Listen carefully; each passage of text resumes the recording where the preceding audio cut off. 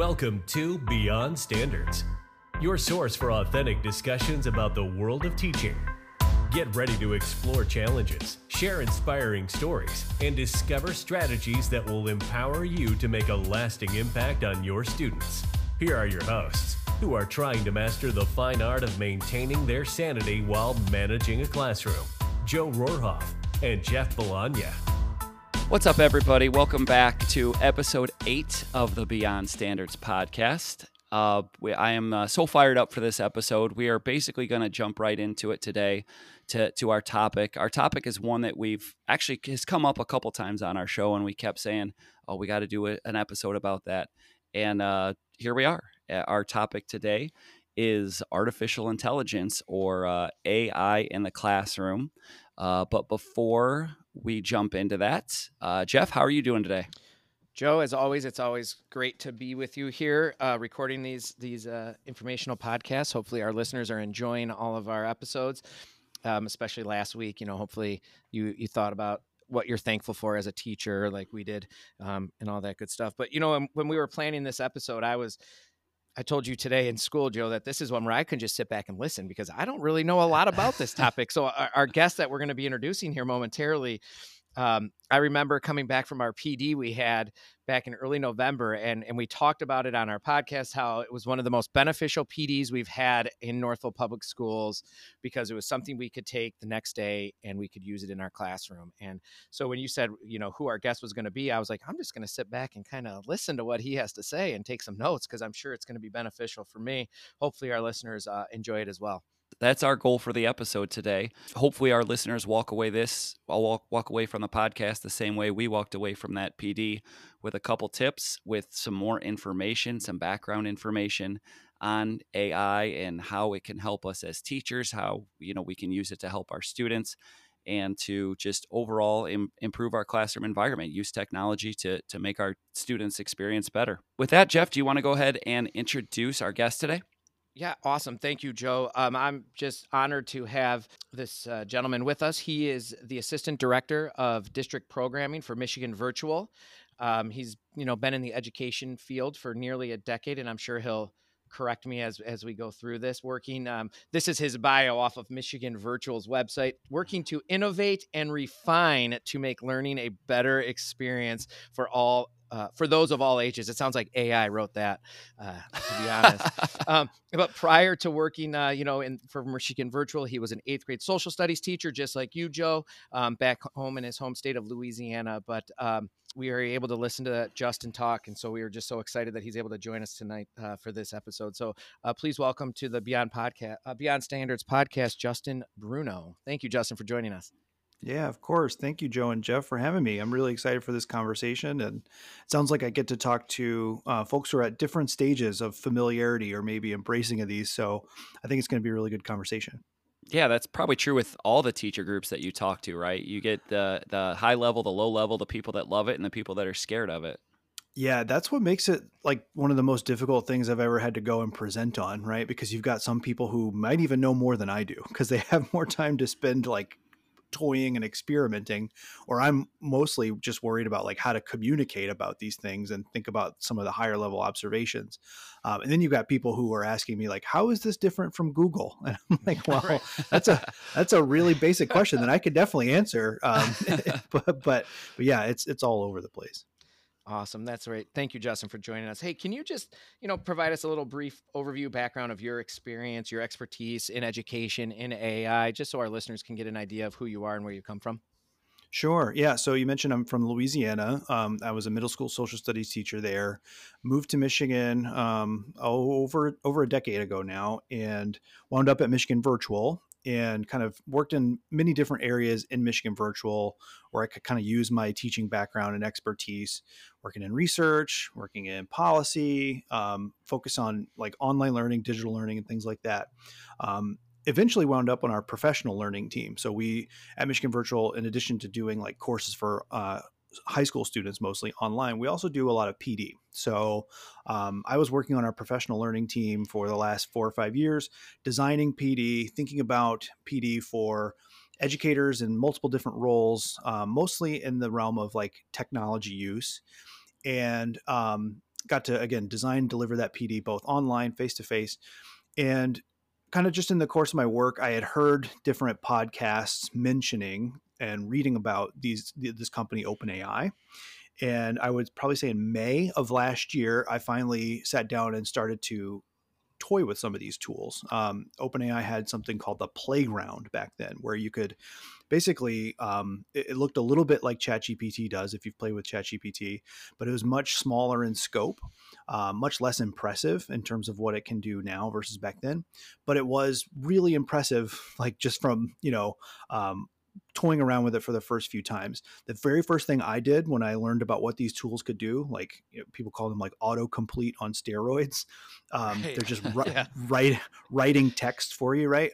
I went to our own social studies courses, our Michigan virtual social studies courses, and just started plugging in assignments from our courses and saying like, can this thing like complete an assignment to a decent level of capability? And it could. And Yeah. I started kind of waving my arms around internally and saying like, we really need to focus on this. So May of last year was really when I started focusing on it. We did a lot of research and eventually started designing PD around it. We've got a couple courses about ChatGPT specifically. And then every time we go and give a presentation, we get asked to do 5 more presentations. Yeah.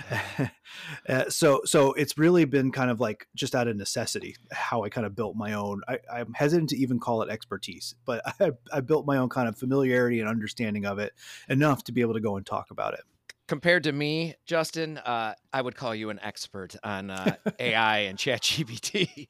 Oh, Yeah, there's probably nobody that's truly an expert because it changes so much every day. But the fact that you probably know more than just about anybody else is why we got you on the podcast today. Yeah. All right, hey, let's start with the basics. For people that are maybe a little less familiar with ChatGPT or with AI in general, could you just kind of give us a background of like what it is and how teachers are using it and how it's impacted the classroom?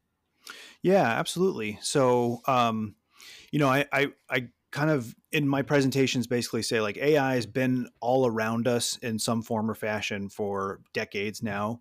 One of the kind of most prominent examples of it coming like into the public discussion was when we started to, I say we, like I'm an AI researcher, but computer scientists developed computers to be able to play chess, right? And so these machines that could really do one specific narrow function, they could play chess, they could beat chess grandmasters at chess. They were that good at that one specific task. Those were all created using different AI techniques, computing techniques.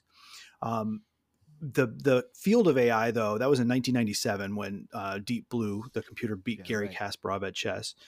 The field of AI had kind of been running into walls, I guess. There weren't a lot of breakthroughs in terms of truly automating more general tasks that humans could do using these kind of computing techniques. What we did see, though, were like the proliferation of algorithms. So if you use Netflix, Facebook, Amazon, all of those things are powered by algorithms, which are a form of AI that recommend things to you, right? Like what show do you want to watch tonight? What product might you like to buy? And that's all based on data that those companies and those platforms have about you as the user. The big breakthrough, though, for this field and why we're all kind of talking about it in 2023 was in back in 2017, a paper was released called Attention is All You Need. And that's when you really started to see the further development of large language models and a form of AI called generative AI. So instead of like recommending things for you online, they're actually kind of taking inputs from you as a user and generating all new information rather than pointing you to existing information. So that again kind of started to bubble up in places like that I had become familiar with, not even until 2022. ChatGPT is released in November of last year, and it just sets off the AI kind of like arms race. Wildfire. Right. Yeah. And the discussion, and every company's an AI company now, right? Right. And every product you're being sold is an AI product, right? So, and that's really what woke educators up to it. Not just like, the capabilities of the machines, but just the absolute kind of prevalence of these things. ChatGPT now has 100 million weekly users. It's one of the fastest adopted technologies in human history. They reached that 100 million user milestone in less than 2 months. And so the way I think about it is like, what was one of the first most ripe places for like disruption for what ChatGPT can do, it's probably education, right? Middle school classroom. Yeah. Yeah. It's synthesizing information. It's generating new information, right? It's doing real thinking in front of you. And it's really scary to see that. So, what have we seen so far? Like just since November of last year, saw a lot of schools immediately ban it. I don't blame them one bit for blocking it, because we all as a society need to like learn more about this and play catch up at this point in time. And then you've kind of seen other schools, maybe more so like in the private or charter sector, do more to like really immediately embrace it. So thinking about using them as tutors or teaching assistants, like helping them use them for lesson plans and things like that. So it's all across the board in terms of like how people are using it, what they're using it for, the level of success they're having with it. I just said earlier today in a talk I was giving, like we're still all at like the hypothesis phase of this experiment. We're all still trying to guess like Right. how this is going to impact education in general. We've got a lot of guesses every time I write or read something. We're all just kind of like talking about the potential. We just don't quite know like what the actual payoffs are going to be just yet. I remember when it first came out.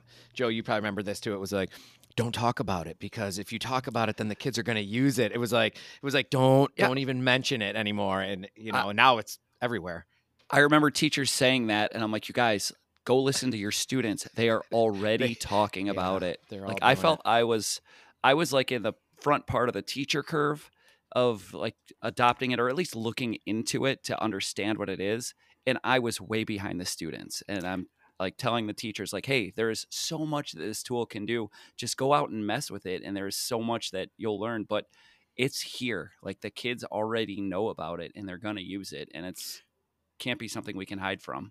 Yeah, that Pandora's box piece is so funny, right? You've got like, I don't want to write a policy about it because then I'll tell them what it is and then they'll immediately want to go and use it, right? Well, like, sure. One of my favorite things to look at is like the search interest, like Google search interest for ChatGPT skyrockets once it launches.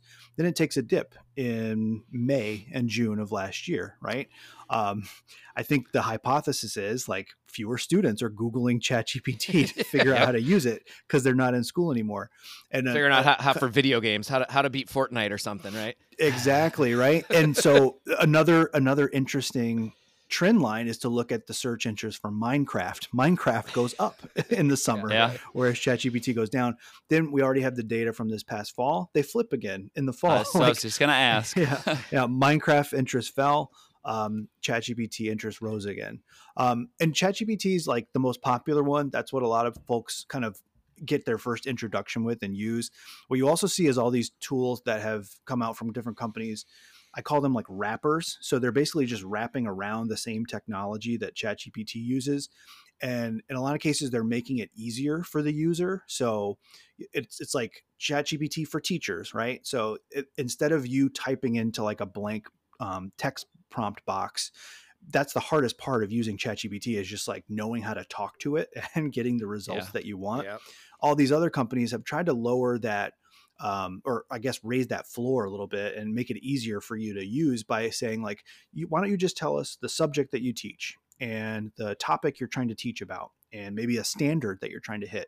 So you're doing like kind of piecing together what the system will write a prompt for you to do, to then create a lesson plan or an assessment or any kind of asset that you might be using in a classroom too. So I think a lot of people rightly saw like great potential applications for teachers. They started building new tools and technologies for them using that technology too. Yeah, no, that's incredible. I know there is one tool out there that was exactly like that. It's called Diffit that I've used, and it's one that it basically, you go to that website and it says, what do you want to teach and what grade level do you want? That's it. You put those two things in and it spits out a couple paragraphs about it. It spits out a quiz, and you can tell it, hey, I want a quiz with this one. I want, multiple choice. I want an essay with this one. And you just tell it what you want and it just spits it out. And that's been a great resource that I've used with ESL students that I have that have never learned American history, and they just moved to America and they're so far that they haven't had the opportunity to have the content that all my other students have had. So I've kind of used that as a way to catch them up without me having to reinvent the wheel. Like, hey, go learn about the Revolutionary War by typing that in.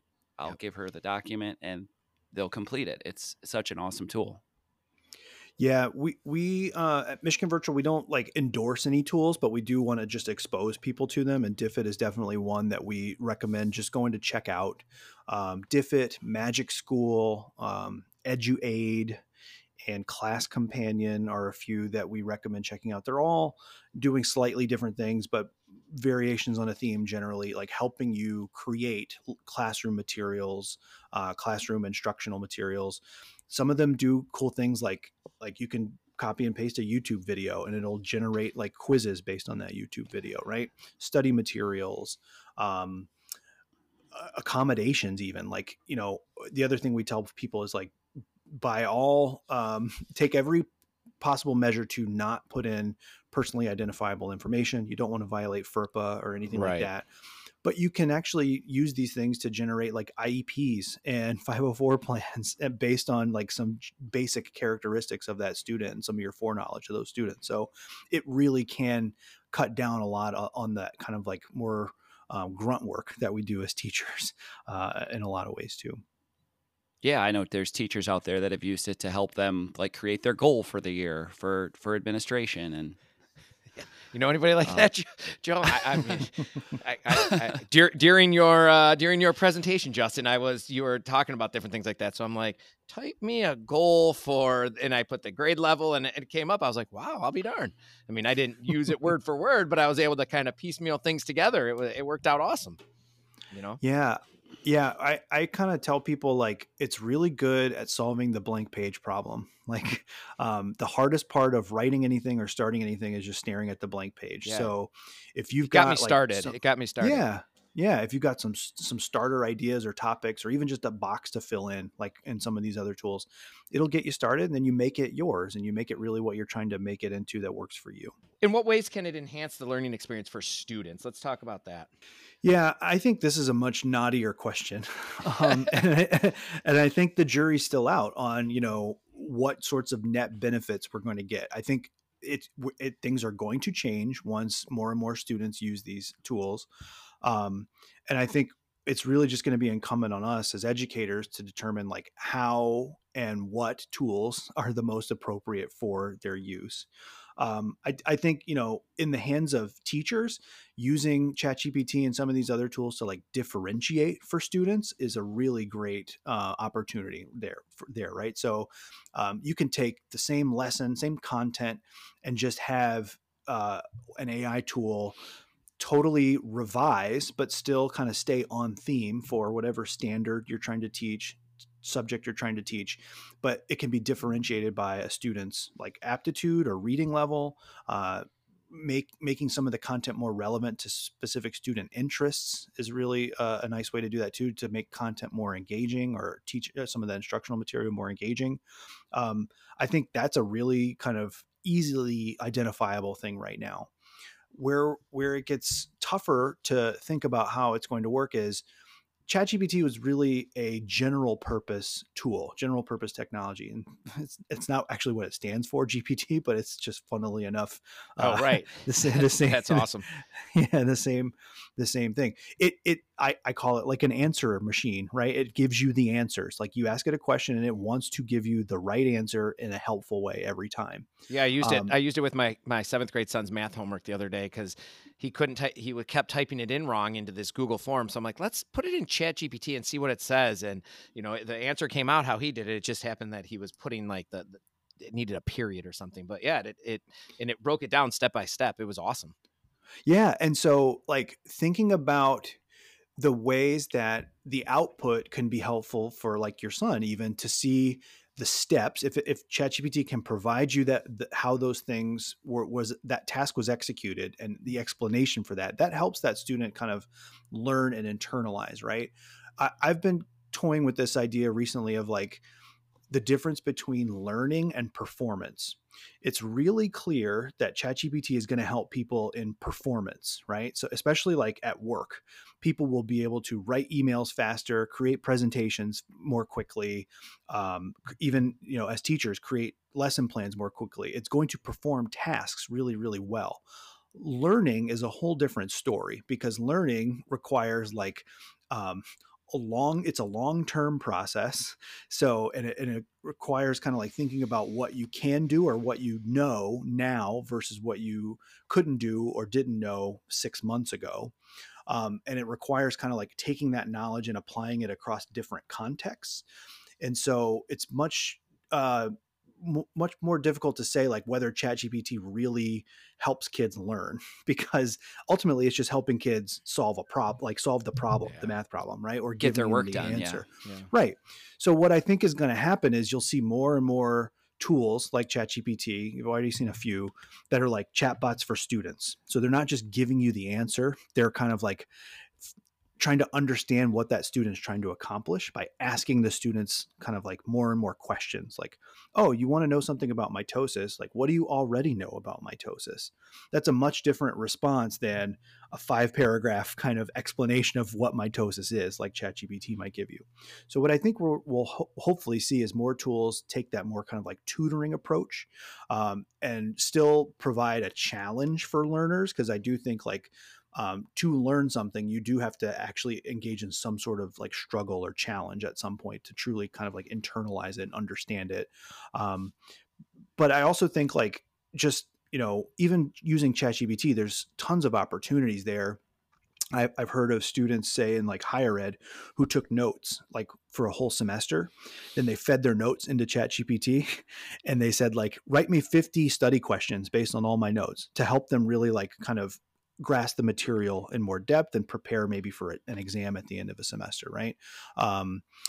If you think about like, if we have assessments in K-12 that are like in different formats, like create a podcast and a presentation about a certain topic and go really deep into a certain topic, ChatGPT can help you with portions of those things, right? Like writing the script, helping a student like understand something and explain it in a different way. Even like ChatGPT is really good at that, like coming up with analogies and metaphors and things like that, or like explain this to someone who doesn't know a thing about it, or explain this to someone who doesn't know a thing about it, but is also interested in auto racing. Like it'll come up with good metaphors for you too. So helping students kind of put those pieces together for larger assessments and projects, I think is a really good potential there for students as well.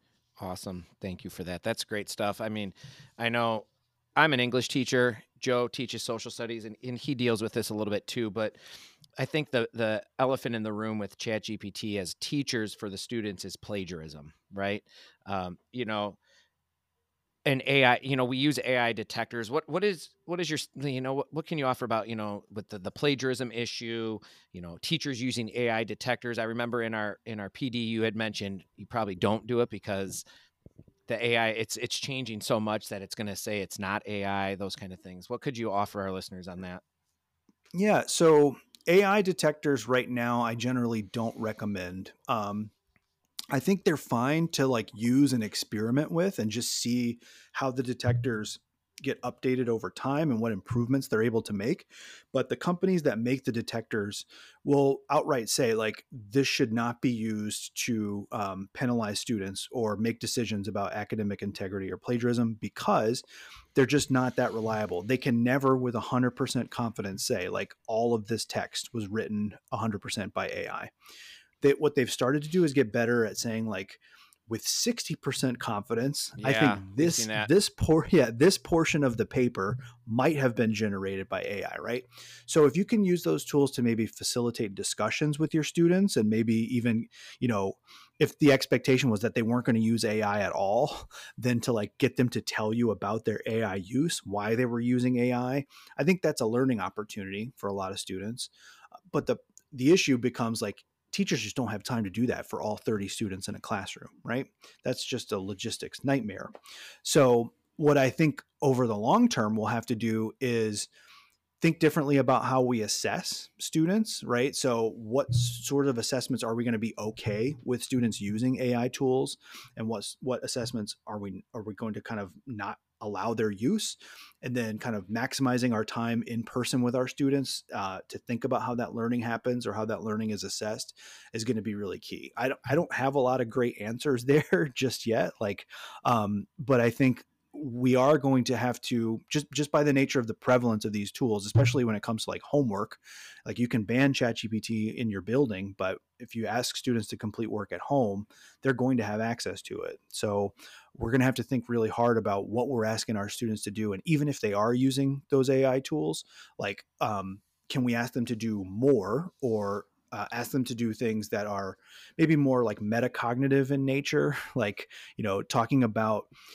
their own reflections in the learning process or tying it back to their personal experience. I think you're going to see a lot more of that in assessments as well. Yeah, my colleague and I, her and I already discussed about, instead of doing, some response paragraphs that these kids write about the book, The Outsiders, let's say, doing more discussion based in class where the kids have to, they're sitting right in front of you face to face, and they can't pull something up on ChatGPT and just submit it and say, here you go. So, yeah. And we talk a lot about plagiarism and cheating has probably never been totally binary, right? It's never really been like yes or no. But now with AI, it's even more of a gray area. Like, what constitutes cheating? Like, if you were to say you can use AI for this assignment, that's fine, but you can't just kind of take my instructions and then plug them into ChatGPT and then copy and paste ChatGPT's response and turn it back into me, the teacher. Like that, there's no original work going on there, no like original thought going on there. So what we kind of have to figure out is like how much, or what's going to constitute original thought and original work if we allow the use of these tools. How much of editing are we going to ask our students to do, or changing their prompts to get something closer to what they want, or changing the output with their own words to get something closer to what we want to assess for true learning. That's, I think we're all going to have to kind of set our own standards and benchmarks for as teachers, like relatively soon, I fear. Yeah, I think it's going to be something we have to kind of figure out as we go. I've got a similar story to what Jeff said, I'm trying to incorporate AI, but obviously not make the students, I want them to have to think and them to have to kind of synthesize what AI tells them. And every year I do a debate on Andrew Jackson, and my thought this year is, hey, you can use AI to prepare yourself for the debate and write an outline, and here's the things that you're going to need to talk about. But you write all the notes you want, and organize your information, but it's just you on the debate floor. Like, you're not going to have a computer in front of you. So you have to be able to not only know what you're saying, not just recite it, but be able to answer questions when the other opposing debate team asks you questions. You have to be able to kind of defend your answer as well. I love that. Yeah. Whatever we can do to kind of encourage more of that, like authentic and in person, and kind of like the honing of those skills also, I think is really important.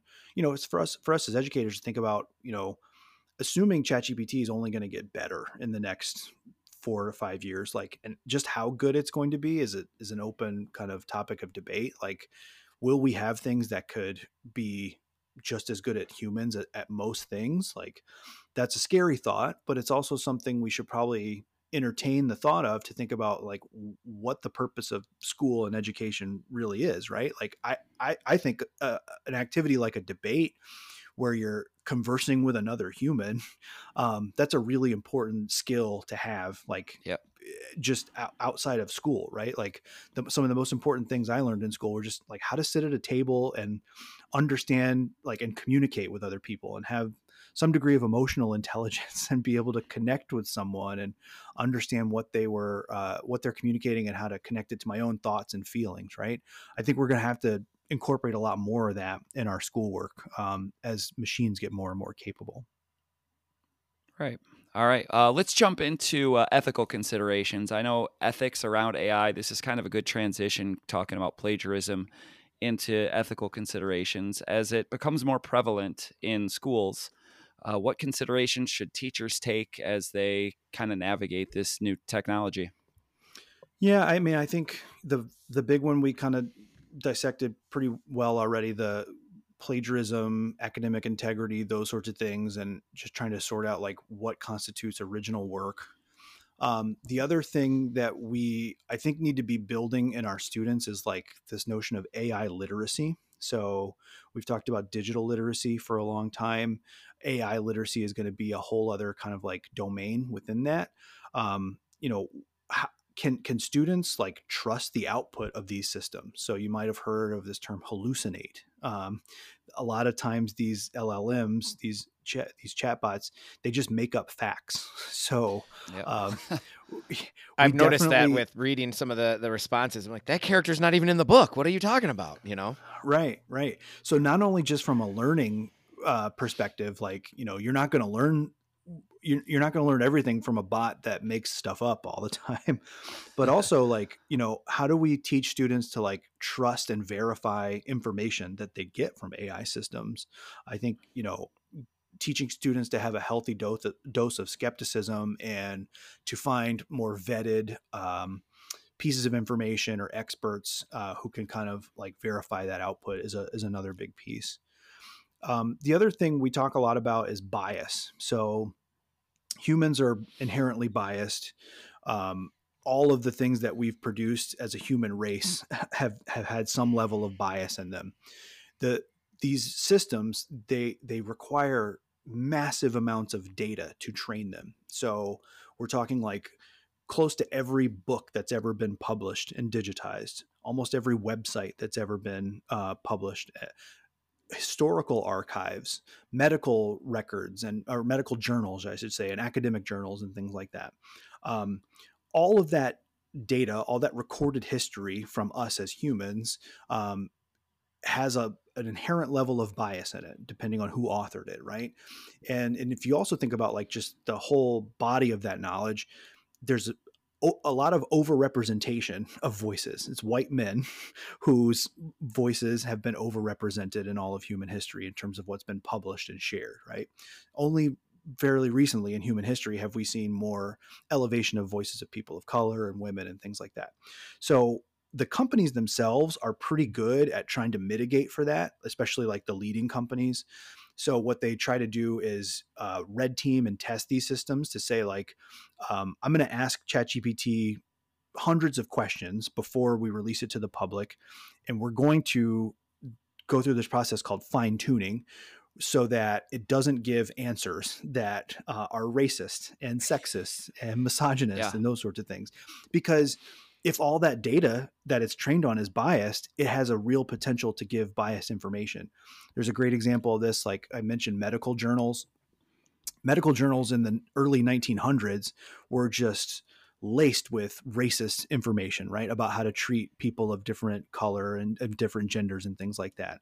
So what researchers found was like ChatGPT was giving answers to certain medical questions about people of different races that were just, they were relying on like totally outdated and awful information. And the companies had to say like, no, do not give this answer. And they had to fine tune that. Right. So that sort of thing still slips through the cracks all the time. And so it's important for us as educators to teach students how to like detect that bias. And also, just as a society to like keep the company's feet to the fire about like reducing that bias in its output. That's a big ethical consideration to tackle there as well. Yeah, I think that's such a huge one because we try to teach kids as you're going to this website and learning this fact about whatever the topic might be, take the website into consideration and like just know that website might have bias. But I think people walk into AI thinking, hey, this is just a computer and computers don't have bias. They don't realize that there might be bias built into the inputs that go into the computer. Yeah.